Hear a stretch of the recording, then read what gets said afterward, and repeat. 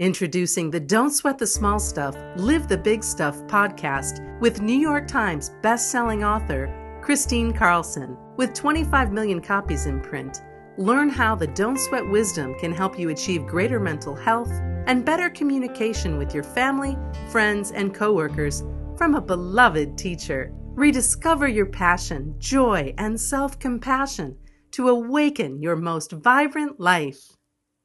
Hi, it's Kristine Carlson, and welcome back to Don't Sweat the Small Stuff, Live the Big Stuff podcast.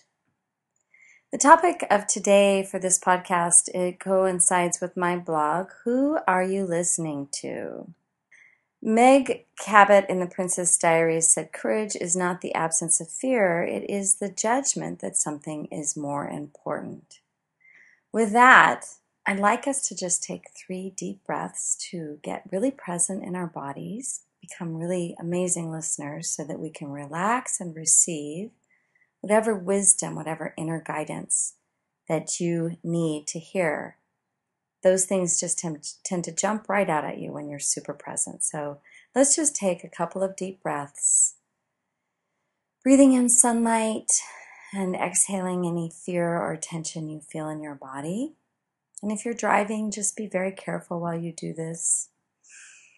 Just breathe and notice your body, notice the road, notice exactly what's in front of you. If you're hiking, just breathe and notice the trees, notice the sun. And if you're sitting quietly, breathe and just let your body go. Let your hands get heavy on your lap. Let your neck feel relaxed, your jaw. And I want you to just take a moment and place your hand on your heart. And by touching your heart, it activates your heart, it opens your heart. And then take another moment and just think of something that you're incredibly grateful for. Just one thing that you're incredibly grateful for today. And just spend a moment in gratitude. As you're breathing in sunlight and exhaling any tension from your body and you're feeling incredibly grateful, I'd like you to open your eyes. So, fear is something that we all have to deal with in order to progress in life. And it can be really the stopping point for many of us. It can really just hold us back from doing so much. So, I like to ask, who are you listening to? And as you know, I unravel life one question at a time. As an inquiry. I think of it as an inquiry. So for the sake of this inquiry, I'll begin by asking, where does fear come from? Is fear some invisible force of intuition that we should always listen to? I mean, when fear is guiding me to be physically safe, I always listen to that, and you should too. Or my intuition often guides me as I read the motives of people I meet. Incredibly helpful when you're, in the people world and you're knowing who to trust and not to trust. But when I feel the kind of fear that is an emotional block or an emotional setback from moving forward, it keeps me from moving forward in something. It's a paralyzing emotional fear. That's when I've learned to become leery of following those kinds of instructions from that kind of fear as any sort of inner guidance. That's when I know ego's present. That's when I know, as my friend Alana Lee says, ego is in the house. After years of study from places like Siddha Yoga, reading many, many, many books on psychology, Eckhart Tolle, tutoring from gurus like Sai Baba, Guru Mai, Osho, and others, this is how I see it. We all have at least 2 voices in our heads. And to tell you what, I think that 2 voices is all any of us need to have. Don't you agree?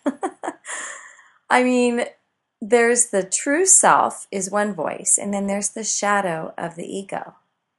And that can take on the form of the inner critic, the self-doubter. That can be the voice that stops us in our tracks. We walk together, we talk together, and these voices are what absolutely come into our thoughts and become our thoughts, right? They become our unconscious and our conscious thinking.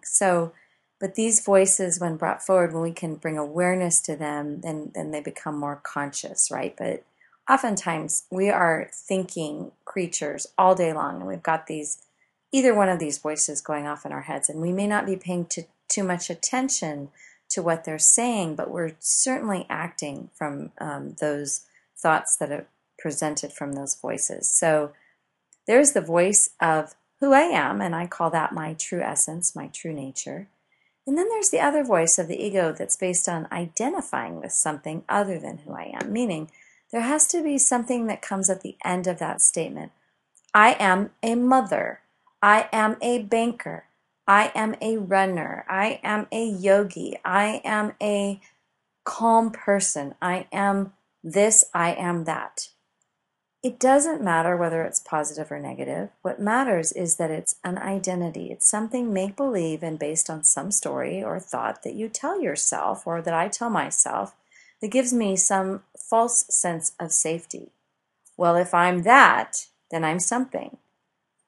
Whereas the true essence, who you really are, you don't have to complete that statement with anything. It's just simply, I am. It's like saying, I am enough. I am enough as I am. Doesn't have to have anything completing it. Doesn't have to have I am a good mother, I am a bad mother, I am this, I am that. It just is I am. My inquiry continues. Now, how do I know which one is speaking? Well, unfortunately, my true nature is quite quiet. It's more like a whisper. And that's only because I'm not as practiced at listening to my true nature. And believe me, I'm probably a little more practiced at listening to mine than somebody who's never heard any of this before, because I have been practicing this for about 20 years or so. However, my ego is still really, really loud, and ego is really, really sneaky. And every time I think I've got a hold on my ego, it is not held at all. It just finds some other sneaky way to complete that statement, I am. Now, some people think there's a goodness in that. That's not what this particular podcast is about. Maybe we'll dive into that on another time. But moreover, I'd like you to just become aware of your thinking, that first principle that we talked about in an earlier podcast. Become aware of your thinking and how those voices are different. How the voice of your true nature is very quiet. It's very soft, but it says, I know what's right for you. And it says the truth. The ego is not. The ego uses fear, and it drowns out the whisper with like a really loud brass band of self-doubt, of criticism, of telling you can't do something because it's too risky. Oh no, you can't do that. And ego uses fear.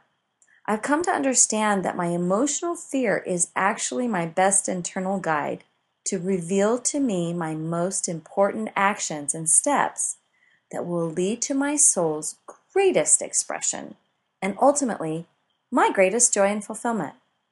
Isn't that interesting? But isn't it true?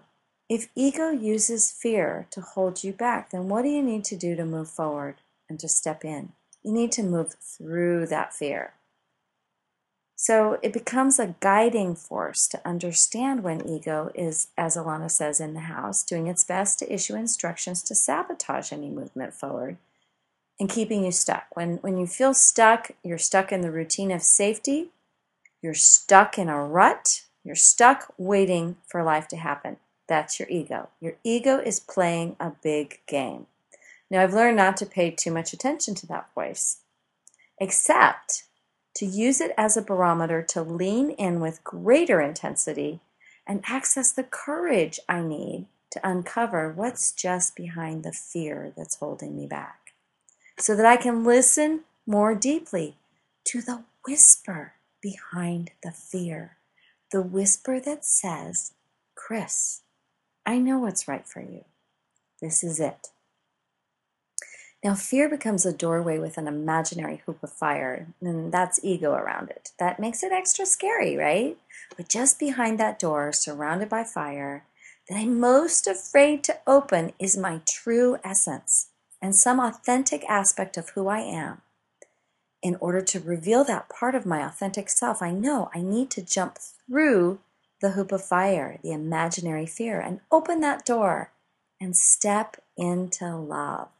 When you lean into love, fear dissipates and ego vanishes. Ego also vanishes in presence too. You cannot have ego, will not live in presence. There's no ego in the present moment. There's only ego in regret, and there's only ego in fear. As I lean in and transform the fear that I feel into love, the voice of the ego becomes subdued, just like the shadow that falls behind me where it belongs. I can hear the whisper of my heart saying, "Come here, come with me." Your essence will shine brightly as you move into me and into love. That's what my true essence says. And my guess is that's what yours says too. Now, there's an inquiry. Here's my process of inquiry for accessing the courage I need in calling out the ego coward and ushering in the voice of my true nature by stepping through that hoop of fire and opening the door into love and my true essence. The first thing I do is I stop and breathe. Sitting very quietly in stillness, I ask my body, what does it have to say to me? Where do I feel any resistance or blocks to something, to an invitation or a dream? And it makes me all of a sudden feel scared. What's tight? Is my solar plexus tight? Where am I tense? What am I holding on to? Where am I holding it? Then I ask, what am I feeling? Remember, feelings are a barometer of your thinking. Feelings are a barometer of your mood too. What am I feeling? Confusion. What is the fear ego is trying to tell me not to do? Because I'm going to use that to lean in to doing something. I ask myself to name the hoop of fire. Is it self-doubt? Is it that I'm not worthy of joy? Is it fear of rejection, fear of failure, or is it fear of my success? What do I need to let go of to move forward? Then I ask, what small steps can I take to move into the fire, through it, and open that door? How can I jump? Could it be a phone call? Am I supposed to do some research? Am I supposed to ask for help? Maybe it's an act of forgiveness. When you forgive someone or something, or you forgive yourself, that dismantles your ego altogether. That brings you right into love. And when we're in love, we're out of fear. When we're in love, we're in our true essence. As I complete this inquiry, I'm able to step in, and I feel ignited to move forward, albeit in baby steps. Now, believe me, this happens to me every time I go through public speaking. Like, I get an offer to do a speech. I suddenly just feel this fear in my gut, and I always have. And it's not until I sit down and I get quiet and I work out my speech, and it's not even until sometimes I'm feeling the same fear as I'm sitting waiting to present. But suddenly, as I stop and I breathe and I step through that hoop of fire, step through that fear, and I step into love and into the present moment and into that speech, I feel like miracles happen. My life opens up in that moment. Miracles happen while you're on the platform. Things come out of you you can't remember saying, and you're in the flow. And that, to me, is just as good as it gets, is to be in the flow of miracles. So, isn't your authentic expression and who you really are worth stepping through fear? I would say your answer is going to be yes. I hope that this podcast today has helped you enormously, and I hope that it has helped you to step beyond the illusion of fear from ego and learn to listen to the voice of your true nature.